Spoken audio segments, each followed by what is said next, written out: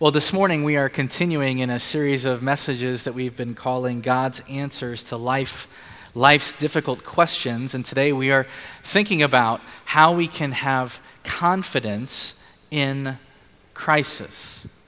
I know we have some nature lovers in our congregation here, some bird watchers. If you notice some of the artwork in the lobby as you come in and how it changes throughout time, pictures of nature and great scenery. You've got some folks here that are really talented in that arena. But recently I read about a bird in East Tennessee known as the golden-winged warbler. I hope I said that right to you, for you aficionados. But these birds started doing something rather unusual after giving birth to their chicks. They started fleeing their nests.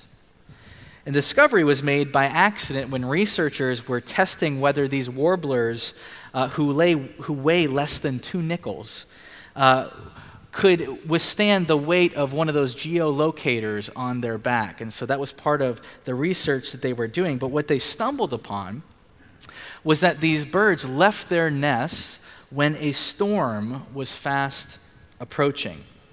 With a big storm brewing, the birds took off from their breeding ground in the Cumberland Mountains of East Tennessee, where they just only arrived, and they took off for this unplanned migratory event.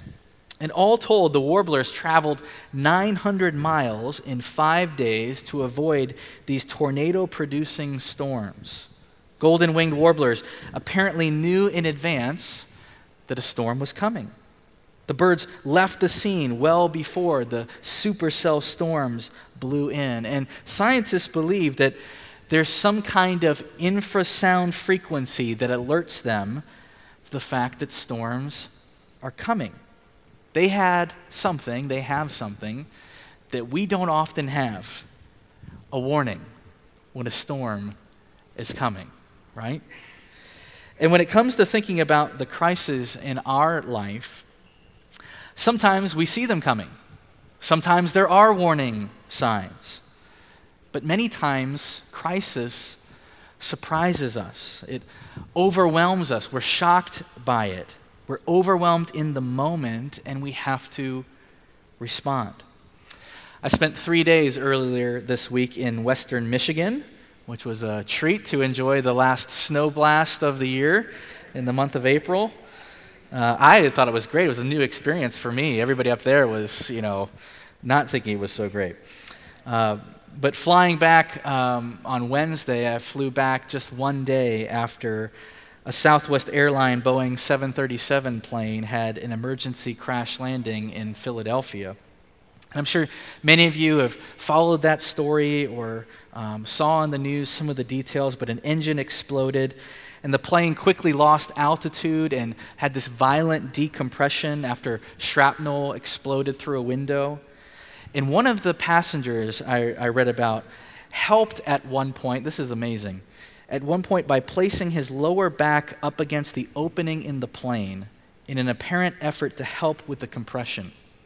The man did this for 20 minutes. In the meantime, passengers were weeping and screaming for roughly 15, 20 minutes with their oxygen masks on. Mr. Tranchen, who was one of the passengers, said that he spent those precious minutes texting goodbyes to people who were important in his life. He said it's a wild experience. It's not a couple of minutes of freaking out and frantically saying goodbye. It's 25 minutes of sustained fear that this was the end. What do you say to your pregnant wife and your parents in your final moments? That's what I was trying to figure out. And of course, the pilots of the plane have been celebrated and heralded this past week. And Tammy Jo Schultz, who was the pilot, has been applauded by passengers and by the media. But she released this statement trying to shrug off some of that praise. She said, "We all feel we were simply doing our jobs. Our hearts are heavy. On behalf of the entire crew, we appreciate the outpouring of support from the public and our coworkers as we all reflect on one family's profound loss, the family who lost a loved one in the event." Timothy Borman was also on that plane. Timothy Borman is a pastor. He was on the plane with his wife, Amanda. They have 3 young daughters, ages 6, 4, and 2, who were back home. And Amanda managed in that crisis to connect her phone to the plane's Wi-Fi, and they sent off one text, and it read this. Imagine getting this text. Pray. Plane blew an engine. We're going to try to land. Tell the girls we love them and that Jesus is with them always. Now, I know we hear all this and we wonder, how on earth do people go through something like that? And then we ask ourselves the question, how would I go through something like that? Right? Could I remember in that moment that Jesus loves me? Could I have the presence of mind and heart and spirit to tell the people close to me that Jesus will be with you always? Some people are trained for crisis, prepared for crisis. Some people seem to have the personality to operate really well in crisis. Other people seem not to be able to operate well in crisis. But we all have these crisis points in our lives. We all go through crisis at some point, and I would feel very confident this morning to say that in all of our lives here this morning, there is some area in which we are experiencing a certain level of crisis. And so today I want us to think about what the gospel has to say about how we can find confidence. We can live with confidence in crisis. And in particular, I want us to ask this big question, and this is on your outline this morning. Where can we find the resources to handle a crisis differently? Right? To go through this with the confidence that comes by being united to Christ. What are those resources? And to try and answer that question this morning, I want us to actually look at a story from the Old Testament, from the book of 2 Chronicles, which is a book that details a large part of the history of Israel during the time of kings, after King David and Solomon, where there was all this back and forth between a lot of bad kings and then a good king, and then a lot of bad kings that would lead the people away from God, and then a good king that would restore the people back to God and his laws. But in this story, we find King Jehoshaphat, one of the good kings of Israel, who has loved and trusted God, who has done much to bring God's people back to him. And if you made the 40-day journey through 40 days of prayer with us earlier this year, you may remember that we actually spent one of those weeks on this story of Jehoshaphat, thinking about how we are to pray during a crisis. How do we pray when we are facing crisis? And this is the story that we looked at. And so I want to kind of recap that for us today. But in the story, to kind of set the context, Jehoshaphat, after making all these changes to bring the people back to God into good standing with God, he finds himself about to be attacked by 3 different nations. 3 armies surround him. And that's the scene that we find here this morning. I want to read you a bit of it. There'll be some on the screen this morning, but starting in verse 1, this is what the text says. It says, "After this, the Moabites and Ammonites with some of the Meunites came to wage war against Jehoshaphat. Some people came and told Jehoshaphat, 'A vast army is coming against you from Edom, from the other side of the Dead Sea.' Alarmed, Jehoshaphat resolved to inquire of the Lord and proclaimed a fast for all Judah. The people of Judah came together to seek help from the Lord. Indeed, they came from every town in Judah to seek him." And so Jehoshaphat is met with this great problem, this immediate, intense crisis, and he brings the people together before God. And what often happens for us, I think, when we are met with that intense, immediate crisis is that we are faced with temptation right away. And that temptation that most of us deal with is about getting away as fast as possible, right? Fleeing. How can I run away from this as quickly as possible? And so if we're going to think differently about how we have confidence in crisis, the first step towards that is when it comes to us, don't leave. Don't leave. And I think it's a very real human temptation to want to flee. It is the fight or flight temptation that we all face when things get difficult. This is how it's always been. Remember, after Adam and Eve sinned in the Garden of Eden, what happened? What did they do when they realized that they had sinned against God? They hid. They ran. They tried to flee from God. And what did God do? He had to come after them. He had to find them. And so whether it is a crisis in our lives that is completely independent of us, like a cancer diagnosis or a plane crash, those things have nothing to do with our choices, right? Or whether it is something that we've invited into our lives through poor choices or bad decisions. The first step in having confidence in a crisis is to not leave, and then to let God find you. To let God find you wherever you may be. And when you do that, when you let him find you, when you open yourself up to God, you let him come into your life wherever you may be, don't leave, let him find you. And when he does find you, what do? We cry out. We complain, we sing, we pray, whatever it is, we come before God and we cry out to him. If you spend time reading through the Old Testament in particular, and especially the Psalms, you're going to see people person after person crying out to God in the midst of crisis. Look at this verse from Psalm 44. The psalmist writes, "We are brought down to the dust. Our bodies cling to the ground. Rise up and help us. Rescue us because of your unfailing love." And so the first step towards confidence in crisis is actually to stay, to not leave, to let God find you, and to cry out to him. And from there, then, we begin to respond. And the second step I want us to consider is that we can remember in that moment what God has done in the past. This is exactly what Jehoshaphat does. He has this huge problem on his hands, surrounded on every side, seemingly no answer to this problem. And so he comes before God and he brings the people before God. And look what he says in 2 Chronicles 20, starting in verse 6. He says, "O Lord, God of our fathers, are you not God in heaven? You rule over all the kingdoms of the nations. In your hand are power and might, so that none is able to withstand you. Did you not," this is the remembering part, "did you not, our God, drive out the inhabitants of this land before your people Israel and give it forever to the descendants of Abraham, your friend?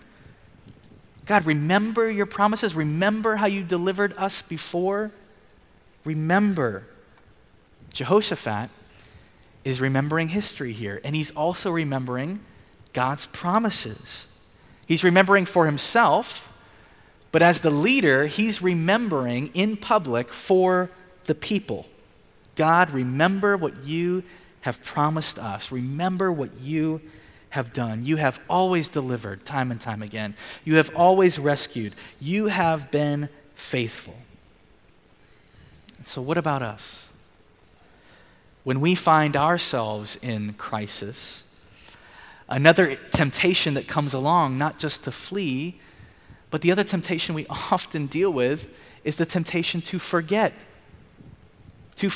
all that God has done in the past, to forget how he has saved us, how he has rescued us, how he has preserved and protected us in the past. And when we forget, we easily trick ourselves into thinking that up until this point, up until this problem, I've kind of taken care of myself, right? I've kind of figured out everything on my own. I've kind of found my way out of my own problems. I can kind of do this. Maybe I can take on this problem and this crisis also. But the problem is, if we carry on thinking that way, right, we will soon realize, as I often do, that I can't fix my own problems, that they're too great, they're too big, the crisis is too all-consuming. And when I begin to realize that, what happens?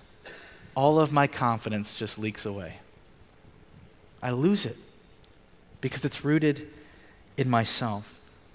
And so as humans, we're tempted to flee when crisis comes, and we're tempted to forget. We're tempted to forget the power of the gospel, right?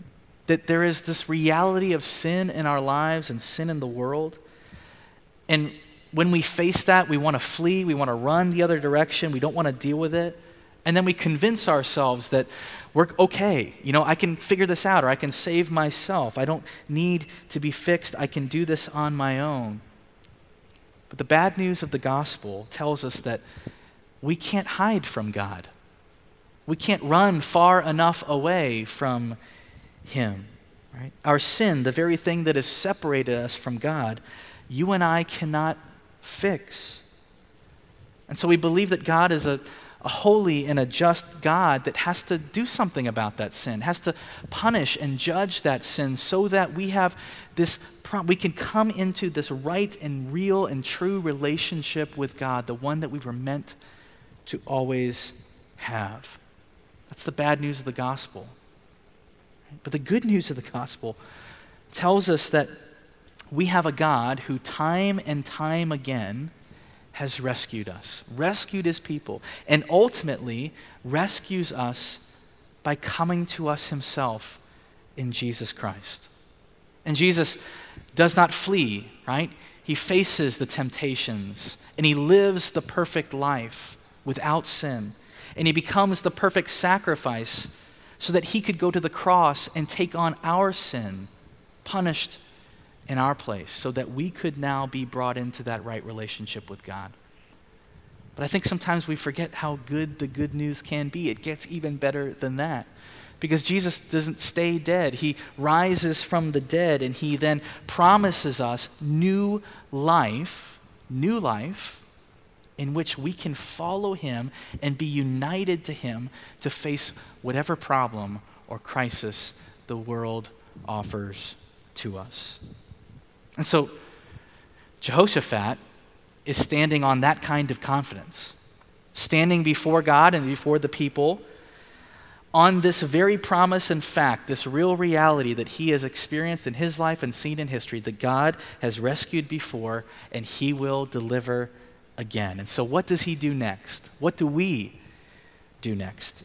And here's where I think after we stay put and we let God find us, and after we remember what God has done in the past, here is where the gospel truly begins to do some deep and hard work in us. The next step is a hard one: to humble yourself. That's what I said. To humble ourselves. That no matter what kind of crisis, whether it's a natural disaster crisis, a health crisis, or a crisis that we have brought on ourselves, at some point in those, you are going to face a point where you're going to have to humble yourself.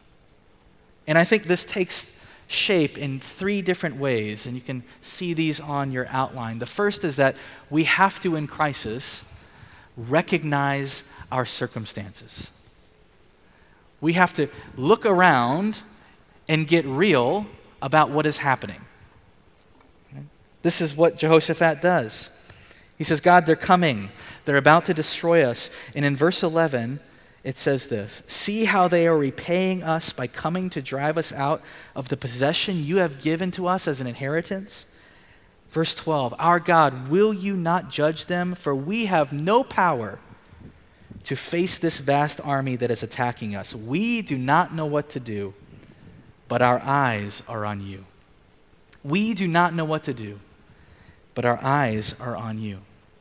Recognizing the circumstance. And much like we're tempted to flee in a crisis, much like we're tempted to forget, another temptation often comes, and it's the temptation of denial, right? We want to deny what is happening around us, perhaps.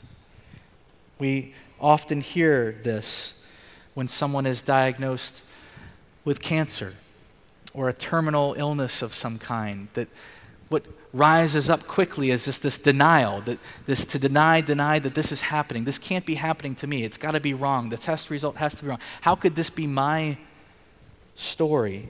The news is so shocking that we just can't wrap our minds around it. Or maybe after fighting and fighting and fighting a battle against cancer, we have to finally recognize that maybe this battle is not going to be won.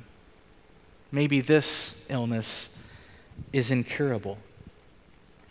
Or for some of us, with our kids, perhaps, we confront a behavior or a tendency in our kids, and we're tempted to deny that it's a real thing, right? I don't want to recognize it. I don't want to deal with it, right? And instead of recognizing that this is actually a thing, we don't confront it.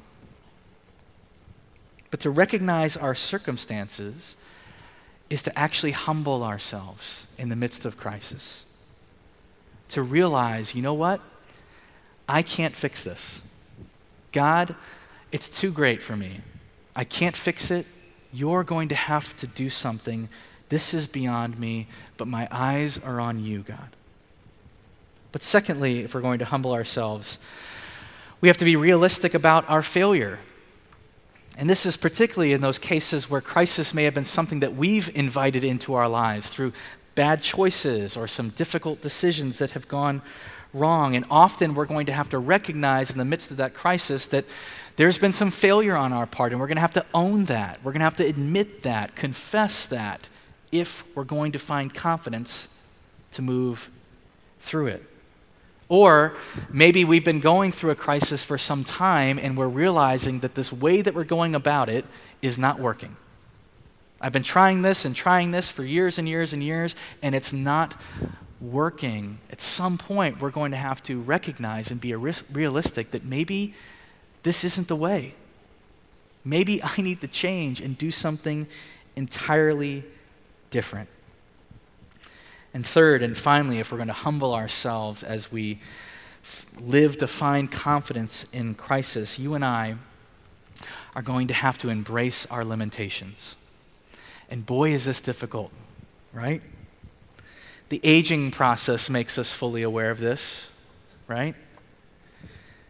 That things are changing, that our bodies are changing, and there's an embracing of that reality that has to come if we're going to live and find a new kind of confidence as we move forward in our life. But just as we have to be realistic about our failure, we have to embrace that we are very limited. And here, I think, is where the freedom comes into this. And I hope some of you who may be in the midst of a life-changing type of crisis right now, I hope you'll hear this. Because in many crises, you are not meant to fix it. It's not meant to be fixed sometimes. What God is up to is what God is up to. And that is the real truth of it. And we are invited into life with Him, to trust Him, to follow Him, and believe that no matter what, we are united to Him through Jesus. That we can walk through it, even if it doesn't change, with confidence because He's with us. And so I hope you can hear that and see that we need to embrace our limitations, which is going to ask all of us to be humble, to admit that perhaps we're not in control. We're going to have to look out into our lives and say, God, I don't know what to do, but my eyes are on you. And finally this morning, the last step towards having confidence in crisis is this: to give thanks. To give thanks. In 2 Chronicles 20, God does rescue and He does deliver. A prophet comes to Jehoshaphat right before and says this. Look at verse 15 with me. He said, "Listen, King Jehoshaphat, and all who live in Judah and Jerusalem, this is what the Lord says to you. Do not be afraid or discouraged because of this vast army, for the battle is not yours, but God's. Tomorrow march down against them. They will be climbing up by the pass of Ziz, and you will find them at the end of the gorge in the desert of Jeruel. You will not have to fight this battle. Take up your positions, stand firm, and see the deliverance the Lord will give you, Judah and Jerusalem. Do not be afraid. Do not be discouraged. Go out to face them tomorrow, and the Lord will be with you." And then look what Jehoshaphat does in response to that great promise. Verse 21, he says, after consulting the people, Jehoshaphat appointed men to sing to the Lord and to praise him for the splendor of his holiness as they went out at the head of the army, saying, give thanks to the Lord, for his love endures forever.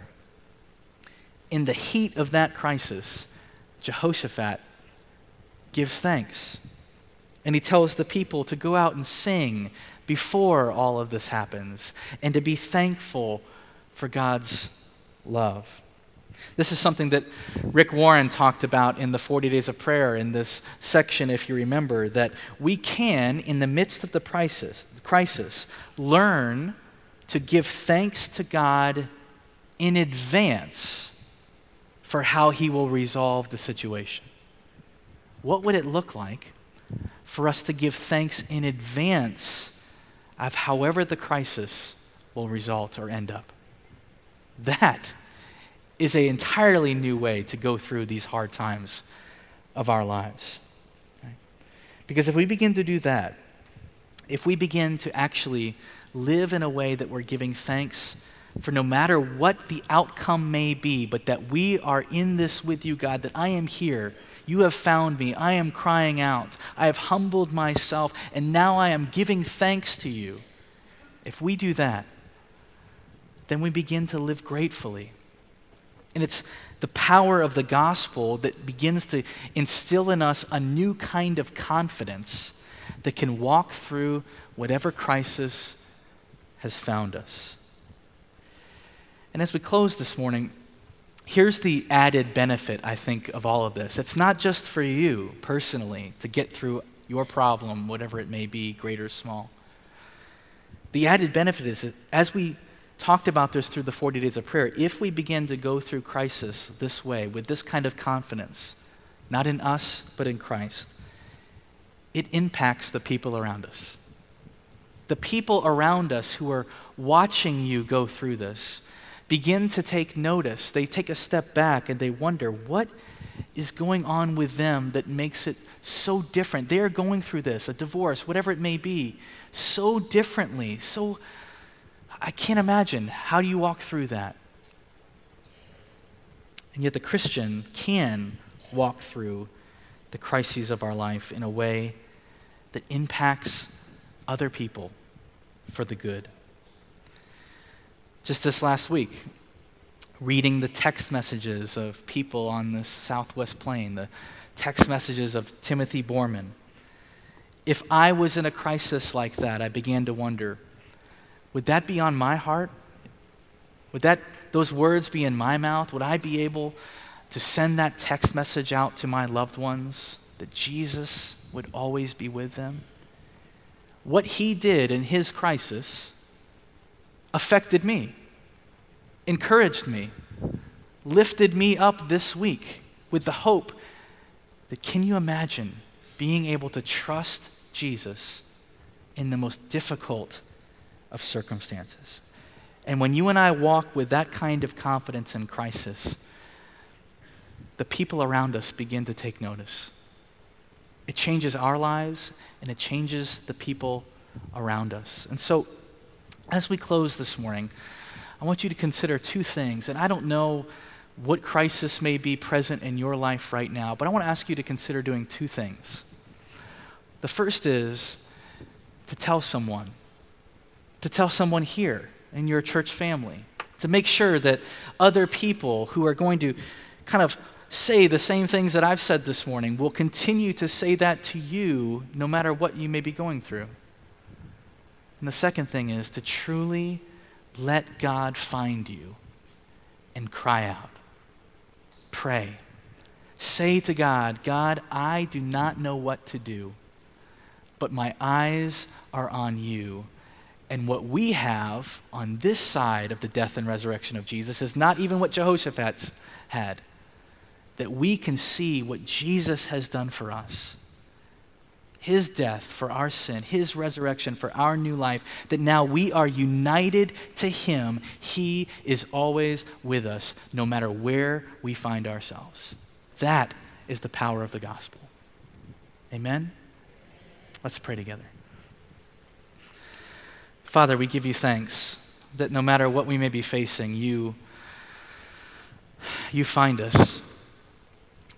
And as the psalmist said, sometimes it is when we are clinging to the ground. Lord, sometimes that's actually what's happening. Other times it's a metaphor for what's happening in our lives. But God, I pray that through your Spirit you would come close to all of us.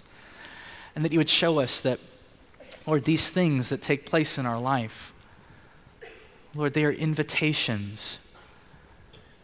They're invitations to feel more and more that we are united to you. That you have rescued and saved us. Lord, not to promise that our life would be easy in any way, but to promise us that no matter what we face, we are united to you. God, may we live with that kind of confidence that not only transforms the way we face crisis, but can actually encourage and be a witness to those around us who would look upon our lives and wonder what it means to believe that all of this is true. God, would you do that in us today? Would you move us forward to live confidently, knowing that you are always with us? And it's in Jesus' name we pray. Amen.